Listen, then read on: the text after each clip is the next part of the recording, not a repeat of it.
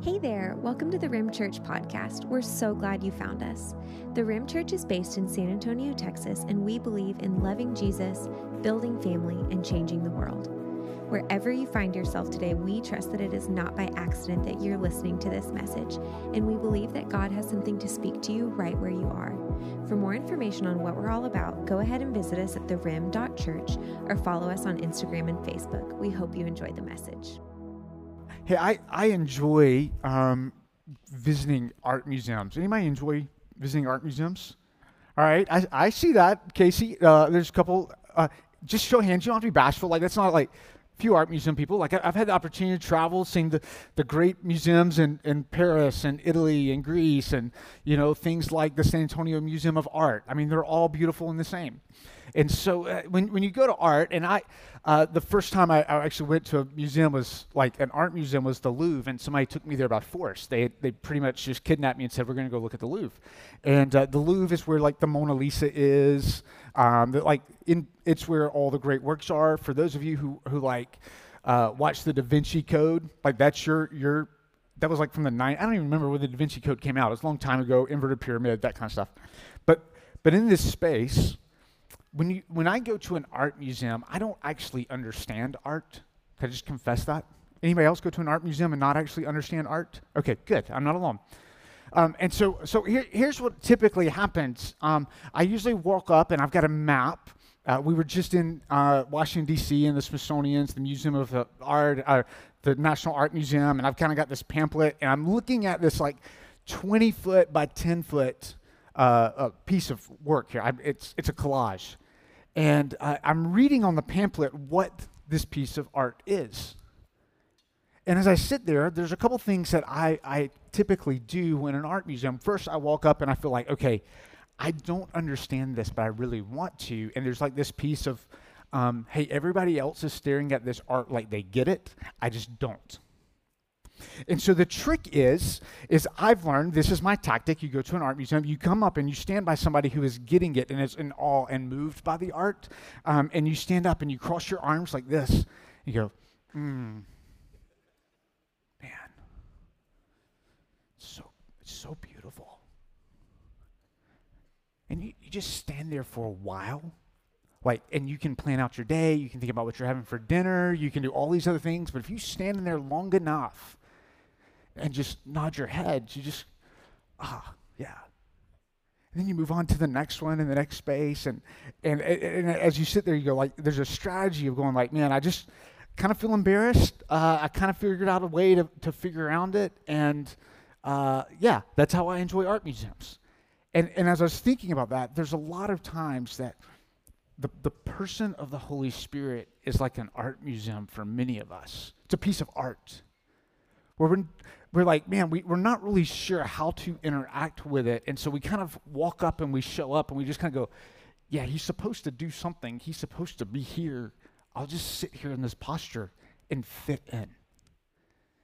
And this morning, I want to just take a look at this idea that the kind of the third part of the Trinity, the most mysterious and the most active part of the Trinity in our life, is wanting to do more than just make you feel embarrassed or ashamed that you don't understand him, because there's not a human that can comprehend him. And he's wanting to do more than you just have to pretend and sit in silence. In Acts chapter 1 is when Jesus gives the Holy Spirit. He literally goes, I'm leaving and the Holy Spirit's coming. And to see this, though, to understand who the Holy Spirit is, we actually have to go back to the beginning of time. In Genesis chapter 1, it says, now the earth was formless and empty. Another word for that was saying it was chaotic. There was nothing. And as the world was formless and empty, darkness covered the surface of the watery depths, and the Spirit of God was hovering over the surface of the waters. So get this, there's nothingness out there, and yet we find in Genesis the Spirit of God was hovering over the nothingness, the chaos that was out there. And so we look at this, and he keeps going. He goes, then God said, let there be light, and there was light. And God saw that the light was good, and then God separated the light from the darkness. And God called the light day, and the darkness he called night. And there was evening, and there was morning, and there was one day. So that this picture of like in the beginning of creation, that there's three parts of our Godhead, the Trinity. We'll talk about that at another time. But this third part of it, the Spirit of God is hovering over, and when God speaks, literally the Spirit of God, the Holy Spirit, is what fashions something out of the nothingness. Literally, if you're like, okay, so what is it? It's literally the Hebrew term called rush. It's a fun word to say. So like just spit on the person in front of you and say that, like rush. You got to get a little spit action going on to get it. But if you'll do this for me, all right, you were going to enjoy that. You were going to spit on me. I felt it. That would be some major trajectory if you got this far, but it was impressive. All right, so here's the deal. If you'll hold your hand up real quick in front of your mouth and go, and just take a deep breath in and breathe out. The Hebrew word rush is the same word for breath and force and power, might. The Hebrew word didn't have a context for wind, breath, force, this creating thing. It was literally this word rush. And so what is the Holy Spirit? It is literally the breath and the force of God acting in creation. And so you see this, especially when like you look at Genesis chapter 2, where God fashions Adam out of dirt. All right, so first man, God takes dirt, molds it together like a kid on the beach making a sandcastle, like fashions man, and then he breathes down and he breathes life into his lungs, and it brings Adam to life. So it's this picture of the Holy Spirit that he breathes life into things that are nothing, that is chaos and it's dark, and he makes new things come out of them. So the Holy Spirit is this picture of rush. And so the Holy Spirit covers every square inch. Psalm 139 says, "Where can I go from your presence? The heavens or the depths, you are there." This is not just a geographical thing. This is also a physical and time thing. So the Holy Spirit like is in the bedroom, like on the cool side of the pillow, and he's in the conference room. Right? So like wherever you go, he's there. But also, when you process the pain of your past, he covers the past. When you're dreaming about possibilities of the future, he's already in the future. And then when you sit in this moment right here, right now, he literally is allowing you and helping you to interpret the words that are being said, to process in this moment. But not only does he cover every square inch, he has the authority and power over every part of creation. Psalm 46 would go, "Nations are in uproar and kingdoms fall. He lifts his voice and the earth melts." That literally he causes, like when the United States broke off from Great Britain, he allowed that to happen. That was a long time ago. Any Brits in the room, sorry if you got offended with that, but like we became America. It was beautiful in this space. But even this aspect, when we show up to a gathering like this, right, it's not the words of a song or the words of a quick talk that have power. Like, no one in this room on this stage could be articulate enough or smart enough to have the power to take what is chaotic in your life and breathe life into it. So as you're hearing right now, the Holy Spirit like breaks all aspects of our understanding. It is literally taking words from my mouth, the things you're reading in Scripture, and he's using them as a powerful tool in your life. How does that happen? Scripture would go that God has the authority and the power over everything from the words that we speak to kingdoms and rulers and to nations. But this purpose of the Holy Spirit, and we talked about this earlier, is the Holy Spirit always creates new out of the chaos. So Isaiah 43, he goes, "Behold, I'm doing a new thing." In 2 Corinthians chapter 5, Paul would write to the church and he goes, "Behold, I'm making a new creation out of you." So that literally in all of the chaos and all of the darkness and all of the formlessness, all of the evil in the world, that the Holy Spirit is presently active. He has both the authority and the geographical power to cover every space. And he goes, hey, I want to bring new out of the chaos. And so what he actually does in all of this space is he really does three things. He brings order, he establishes purpose, and he sustains the life of his creation. I don't know. Does anybody have that friend that sends you like reels on, I think it's called the gram now, like Instagram, like gram? Is that popular? Is it Mindy? Is that correct? Thank you, Sam, the gram. Right here? That's her. All right, so if that person's in the room, go ahead and call them out.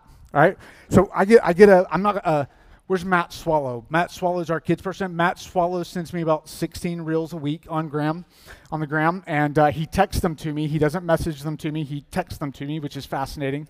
And so I have to actually get on and watch it. And so one of the ones that gets sent to me this last week was like this picture of a sailor, like a old-timey Revolutionary War, like tri-point hat, walking along the ship. And as he's walking along the ship, I'm sure it was from some movie, like literally bombs and cannons are being shot off and the ship is getting blown apart. And the guy's just kind of like walking very stoically as like guns are flying and he's just dead staring. Like most of us, when we're honest, that's really how life feels like.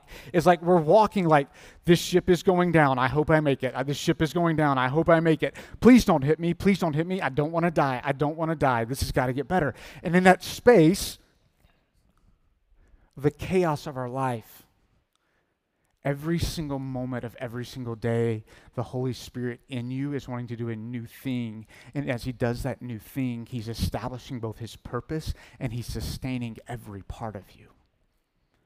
So what does it mean that he brings order to the chaos? Well, in creation, he actually fashioned something that was a beautiful world. Universes and galaxies. Then when he goes, he made man and he put man in there and watch this as he creates order in the chaos. He breathes life into Adam, the dust, the waste, if you will, of the ground, the dirt. He brings life into him. But then in 1 Corinthians, we find that Paul would write, don't you know that your body is a temple of the Holy Spirit who is in you, whom you have from God? You are not your own, for you are bought with a price. So glorify your God with your body, meaning this, that the way that he brings order into chaos is not to dictate words, but to be actively present in the middle of the chaos. So with Adam, he had to breathe life into him. In the New Testament, we find that he actually goes, hey, I don't just want to be a God who died on a cross for you. I want to be a God who literally lives inside of you. Literally, it was a picture of full communion with him. And so we see that as he looks at bringing order into chaos, we have to understand why this was so critical to, like, Jesus standing on a mountainside with his disciples after he's already died, after he's already been resurrected. He goes, hey, stay here. I'm going to give you the Holy Spirit. We go back to like beginning of time, Adam and Eve, like when sin and evil enter the world, everything was good and right. God had made a beautiful creation. Sin and evil enter the world. Everything breaks. And like our minds can't comprehend how bad sin permeated and broke everything that was good and right. And so in this space, from the time of Genesis 3, God actually goes, hey, I actually want to fix that, and I want to bring my creation. The best way to see this is like a dad who wants to bring his sons and his daughters back home, but not just his sons and his daughters. All that he made, he wants to restore back into this communion with him. And so he makes a deal. He goes to a guy by the name of Abraham in Genesis chapter 15. He says, hey, Abraham, here's the deal. The world is jacked up. There's evil, there's death, there's struggle. Like, you and your wife can't even have kids. Like, you've moved, I'm going to move you from your homeland. You're going to have no community. You have to figure that out, build a new community.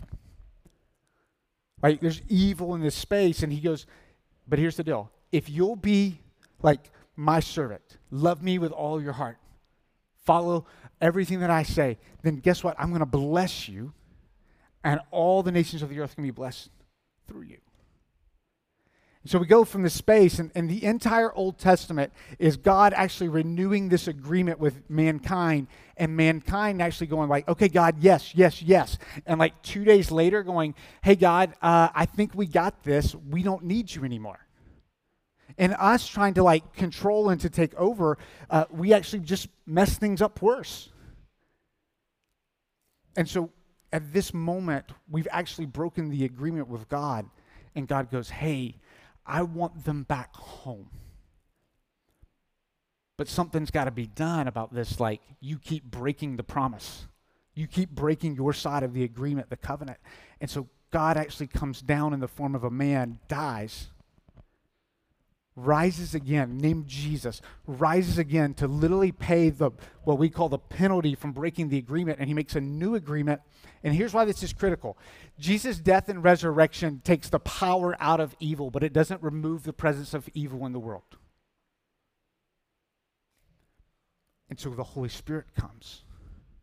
The Holy Spirit comes and he goes, hey, look, I've made it possible for you to actually commune with God and to have a way into salvation. It was only through the death and resurrection of Jesus. But I want to make all things new, and we're literally going to restore everything that was broken back into your good and perfect will. The way that he was going to do that was send the Holy Spirit to live inside of us and to eradicate all of the chaos from our heart. So the piece of how he brings order to the chaos of our lives was actually to just be present in us, to take care of the problem that we broke in the covenant, and he makes a new agreement. And he goes, hey, look, I'm going to adopt you as sons and daughters. You're going to break the agreement, but I fixed the agreement because I'm actually just going to live inside of you and give you both the power and the authority, the anointing to be my child. So that when I look at you and when we mess up and when there's chaos in our world, he goes, no, that's my son. You're going to mess it up. It's okay. The Holy Spirit inside of you is telling me you are my son and all is good. And so in this space, we look at that he creates the order out of the chaos. And his message to us is that in the middle of all of our sin, in the middle of all of our struggle, in the middle of all of the pain in the world, everything around us says, hold on and squeeze tighter.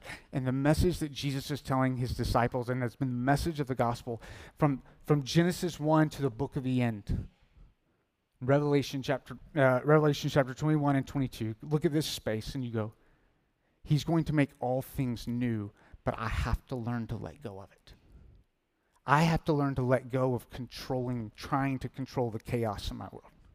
I have to actually let go of just doing 16 different things to eradicate the sin in my life. I've got to let go of trying to organize the things that are outside of my control and actually go, Lord, I'm going to play life on your terms. And in this space, I have an incredible father-in-law. Anybody have a good father-in-law? A couple of you. All right, a couple of you. My father-in-law's name is Gary. All right, so whatever you think Gary looks like is probably correct. And so Gary's pretty handy. He's not cheap. He's frugal. Okay, and so in this space, and so Gary had this old. When I met Lauren a long time ago, he had this like 20-year-old Honda Accord that was baby blue, the type where like when it came out, the cassette tape was a modern invention. And it still had like the long radio antenna on the back. Some of you have no idea what that looks like, but it has this long radio antenna on the back. And this car had like 300,000 miles on it, and Gary was still riding it to work. And there was nothing in that car that duct tape could not fix. All right, so a little glue, little duct tape. We could put the antenna back together. You could actually wrap duct tape around the steering wheel. It'd keep the column in order. Like the door, the windows, and it had the old-timey windows where you just like roll them down. So man, you put a little glue in that thing, it'll keep the windows shut because the window kept sliding down. And so he'd ride this thing. And well, one day I I had a 2000 Ford Explorer. It was white. It's my first car. It was incredible. And so my electronic locks and my door stopped working. I had electronic locks, like he had a cassette tape with a hand shield, like one thing. So he comes to me and he goes, "Hey, Brad, I can fix that for you." Well, like, I really want to marry his daughter, and like in a month, I'm going to ask him if I can do that. So like, I'm in a tough spot here. I say, sure. Why don't you fix the electronic locks in my door? And so he pops the entire door panel off. And he starts to rewire the electronic locks, the window to like let the window down, lock the door, and that kind of stuff. And goes, "Hey, I've got them working. It's fixed. I just got to put this door panel back on." Well, I don't know if you've ever if you're not a car person and you rip the car door off, the chances are you're going to snap about 15 things that actually hold that car door together. And Gary, being my wonderful future and father-in-law, had snapped about 14 of those 15 things off. And so he goes, "Hey, no sweat. We'll just get some duct tape. And we'll duct tape this door back on." For most of us, we're trying to duct tape the old broken things of our life together. And then we'll go to a friend, and a friend will go, "Hey, if you'll just do X, Y, and Z, you'll get through it." In a relationship, like, you just need to do X, Y, and Z, and it's going to make it better. We'll go, like, whatever it is, we'll go read a book to fix our boss. We'll go do all these things. And the Holy Spirit is going, "Hey, wait, I actually want to do a new thing, but I need you to let go of trying to fix it yourself." And so in this space of letting go, he actually creates a purpose. And in this purpose of letting go, in Ephesians chapter 2, it says, "In him, the whole building," talking about the church, not as an actual gym, but as a people being built together, grows into a holy temple in the Lord. In him, you are also being built together for God's dwelling in the Spirit. That right now, in our willingness to let go and allow the Holy Spirit to do a new thing in the things that we're trying to duct tape back together, he's going, "I want to actually give you purpose for the struggle that you're walking through right now. I actually want to give you a hope, and I actually want to do something that's deeper and greater than your mind can comprehend if you'll let go and speak a purpose." Like, what God is talking about right here in Ephesians chapter 2 is that God is actually taking people from all of creation, and he's actually building people from different socioeconomic backgrounds, different countries, different ethnicities, and they're all followers of Jesus. And he's saying, "Hey, I actually want to build them into one unified thing where my presence dwells, and they commune with me, and they walk with me, and they get to experience the fullness of me." And so when we look at what is the Holy Spirit's purpose, it is actually to make something new out of you and all of creation, to reconcile everything that was broken. And in this space, he goes, "Hey, in order to do that, I'm going to actually fight for you and work in you." That Ephesians chapter 1 and 2 would go that he would both seal you and be the down payment of your inheritance. That he would anoint your identity, which means would give you access like a king. In 1 John, he would anoint your head with oil, literally for the fact that you would get access as a future heir of the kingdom. And at the same time, that anointing on your life would be a healing ointment. That it would make your heart and soul so slippery that when, like, if you were to douse somebody with oil, a shepherd dousing a sheep with oil would both heal, but it would also make it slippery for bugs and animals to grab onto the sheep. And so literally the Holy Spirit in you right now is anointing you both as an heir, but also to make you slippery from the evil trials of the devil. The same sense, he's both counseling and comforting you. He is both gifting you with unique, like, superpowers, spiritual superpowers from 1 Corinthians chapter 12 and Ephesians 4, but he's also the strength that takes those powers from just being like something that you have to doing something supernatural, which is Ephesians chapter 3. He is both fighting for you, that at this very moment, Satan is trying to tear at the very fabric of who you are. He is trying to create chaos, and the Holy Spirit's fighting for you. You can't even see it. He's also defending you right now from where people would come to attack you. And in this same space, he convicts and he consumes, because for the Holy Spirit to bring something new, he wants to take every square inch of your heart. Like, he wants all of it. And in this space, it's not that the Holy Spirit is doing one of those things. When he shows up, he's doing all of those things all at the same time. And he's not just doing it for 2 or 3 people or the elect people sitting in this section, but he's doing it for all of those who are followers of him. So at the same moment, he's both a warm blanket and he's also an army fighting for you. And in this space, we go, okay, so the Lord is doing that for me, but he's creating purpose. He doesn't just want to get you home. He wants all of creation back into a relationship with him. In 2 Corinthians chapter 5, we go, okay, so the Holy Spirit in me gives me a ministry. Literally, Paul would go, you have the ministry of reconciliation to reconcile everything that was broken. And so if you're looking for purpose in life, like, lots of people in transition in this season. You go like, I want to be a part of something bigger. That desire is not about a job that's better. That job is something about eternal. You want your life to count.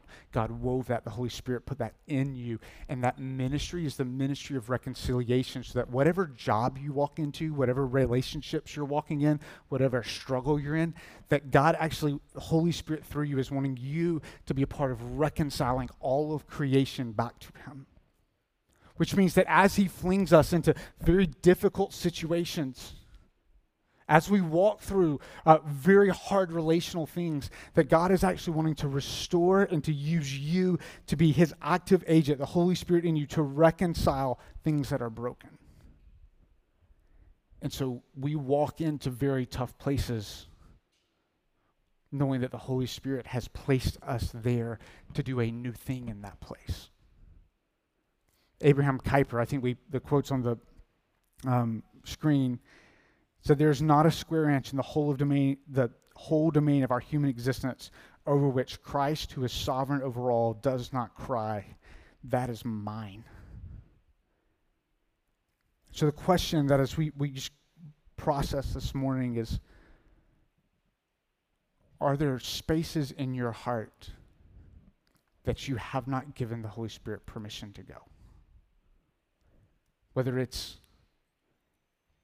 work, whether it's a struggle in a relationship, not having a relationship, whether it's children, whether it's job, whether it's finances, is there a space where we said, hey God, you can't go there? Second side of that, is there a space that God's invited us to that we've been unwilling to go?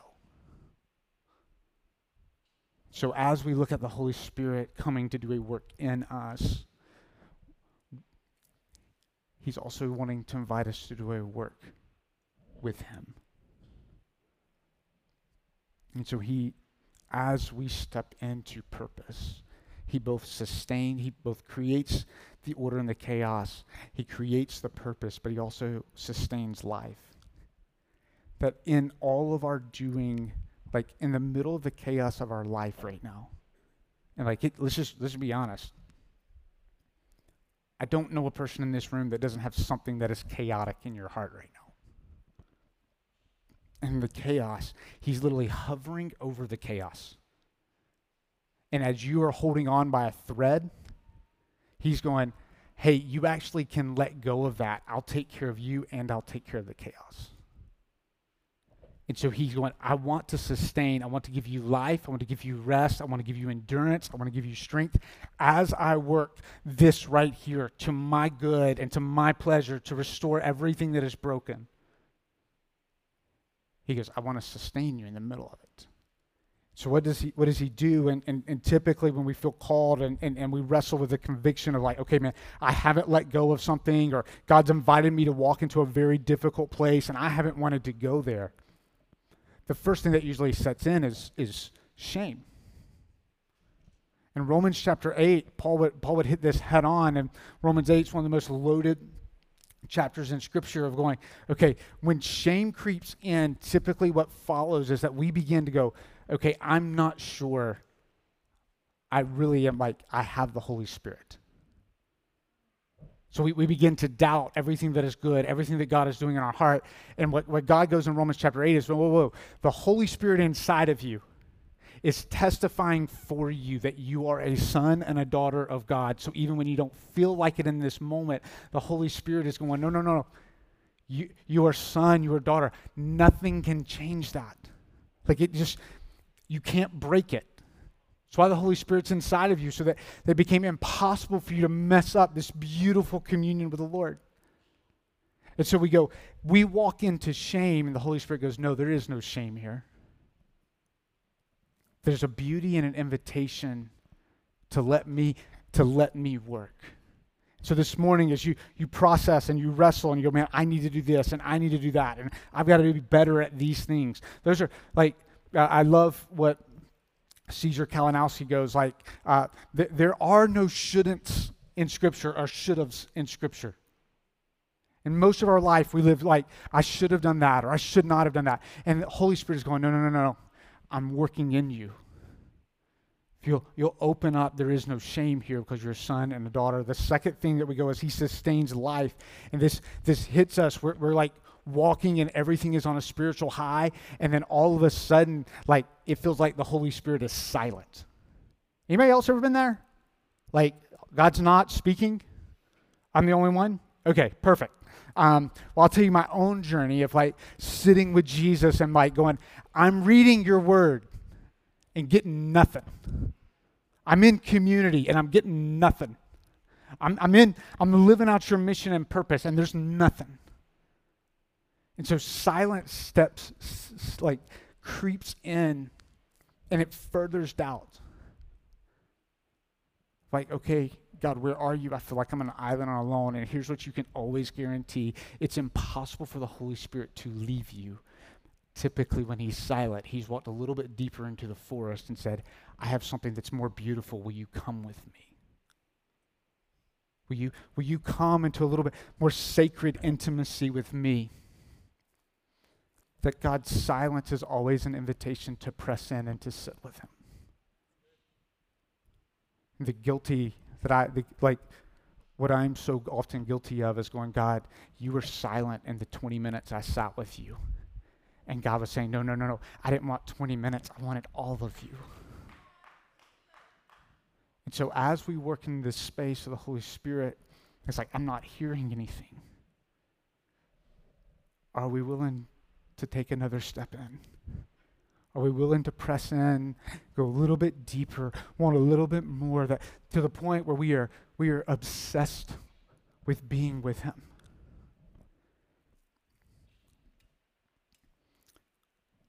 These are not his only tools, but often we look at silence and suffering as if God has left us.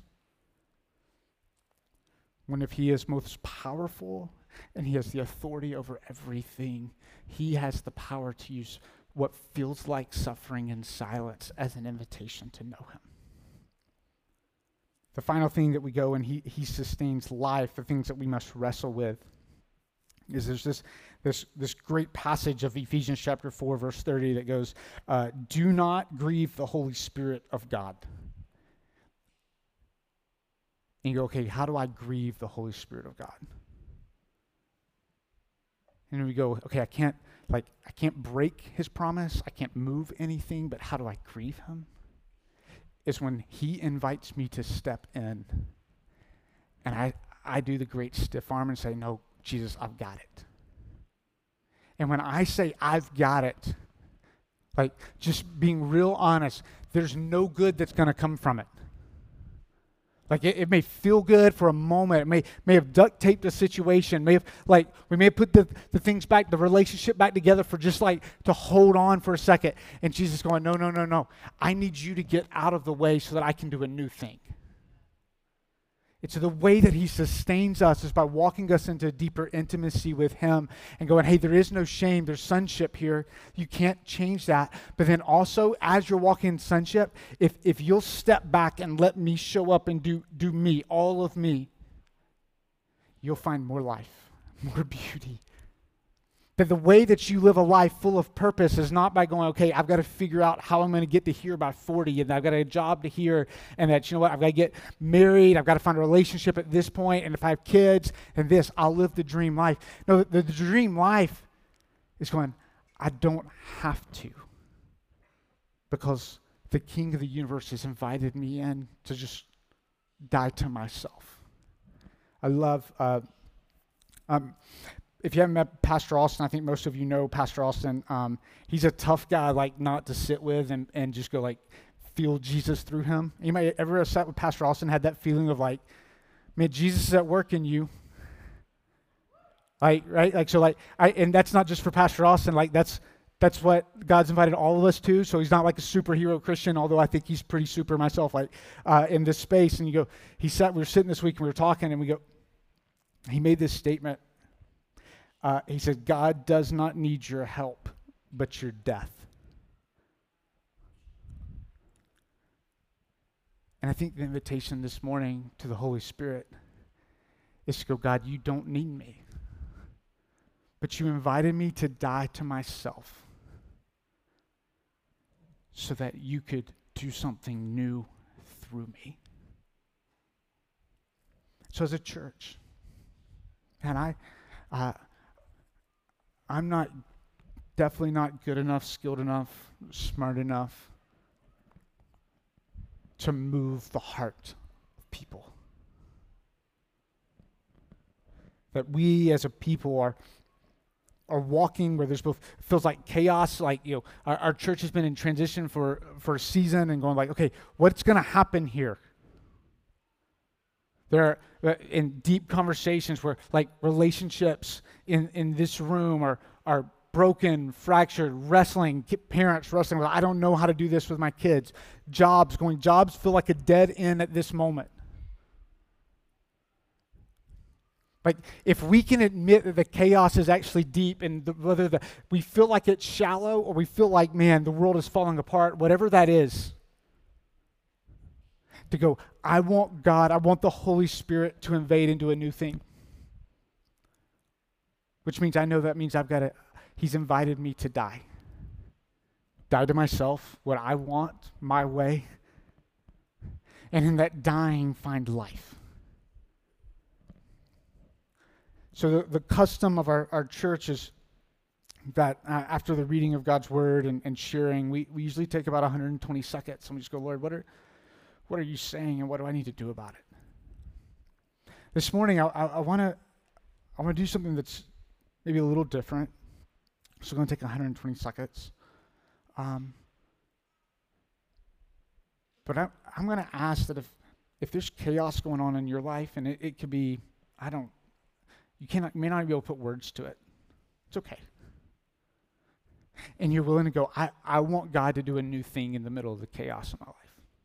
I need him to breathe life. Like, I'm going to ask in the next 120 seconds, you just stand up. As an act of going, Lord, I can't do it. I admit it. I want it. I want you to do a new thing.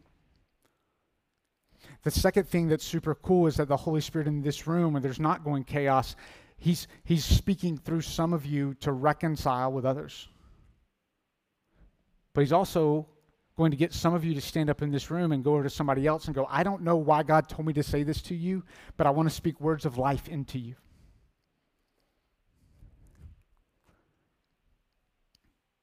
So we're just going to pray together. Like, may the Lord of Ephesians 2 build us up. May he do a new work and a new thing in all of us, which we know will lead to the death of us. And as we're willing to die, something beautiful is going to happen. restoration and reconciliation of all things. Purpose. So I'm going to pray for us. You're going to take 120 seconds. And then if you go, hey, I need to stand before the Lord because there's chaos and Lord, I want to surrender it. Some of you are going to get up and you're going to be able to go pray with those who are wrestling and you're not even going to know what's going on.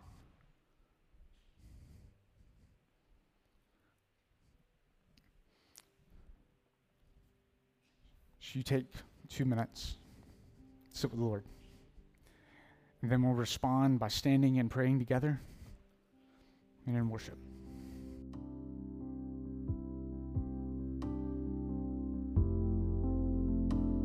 Thanks so much for listening. We hope that today's message resonated with you. It's our hope that you wouldn't be merely inspired, but that you would actually be transformed by something you heard today. At the Rim Church, we always ask 2 questions when processing God's Word. What is God saying to you? And what are you going to do about it? We encourage you to take a moment, reflect, and then to share with a friend or send us a message. We'd love to hear what God is teaching you and how we can help you take your next step in obedience. Until we meet again, we love you, church.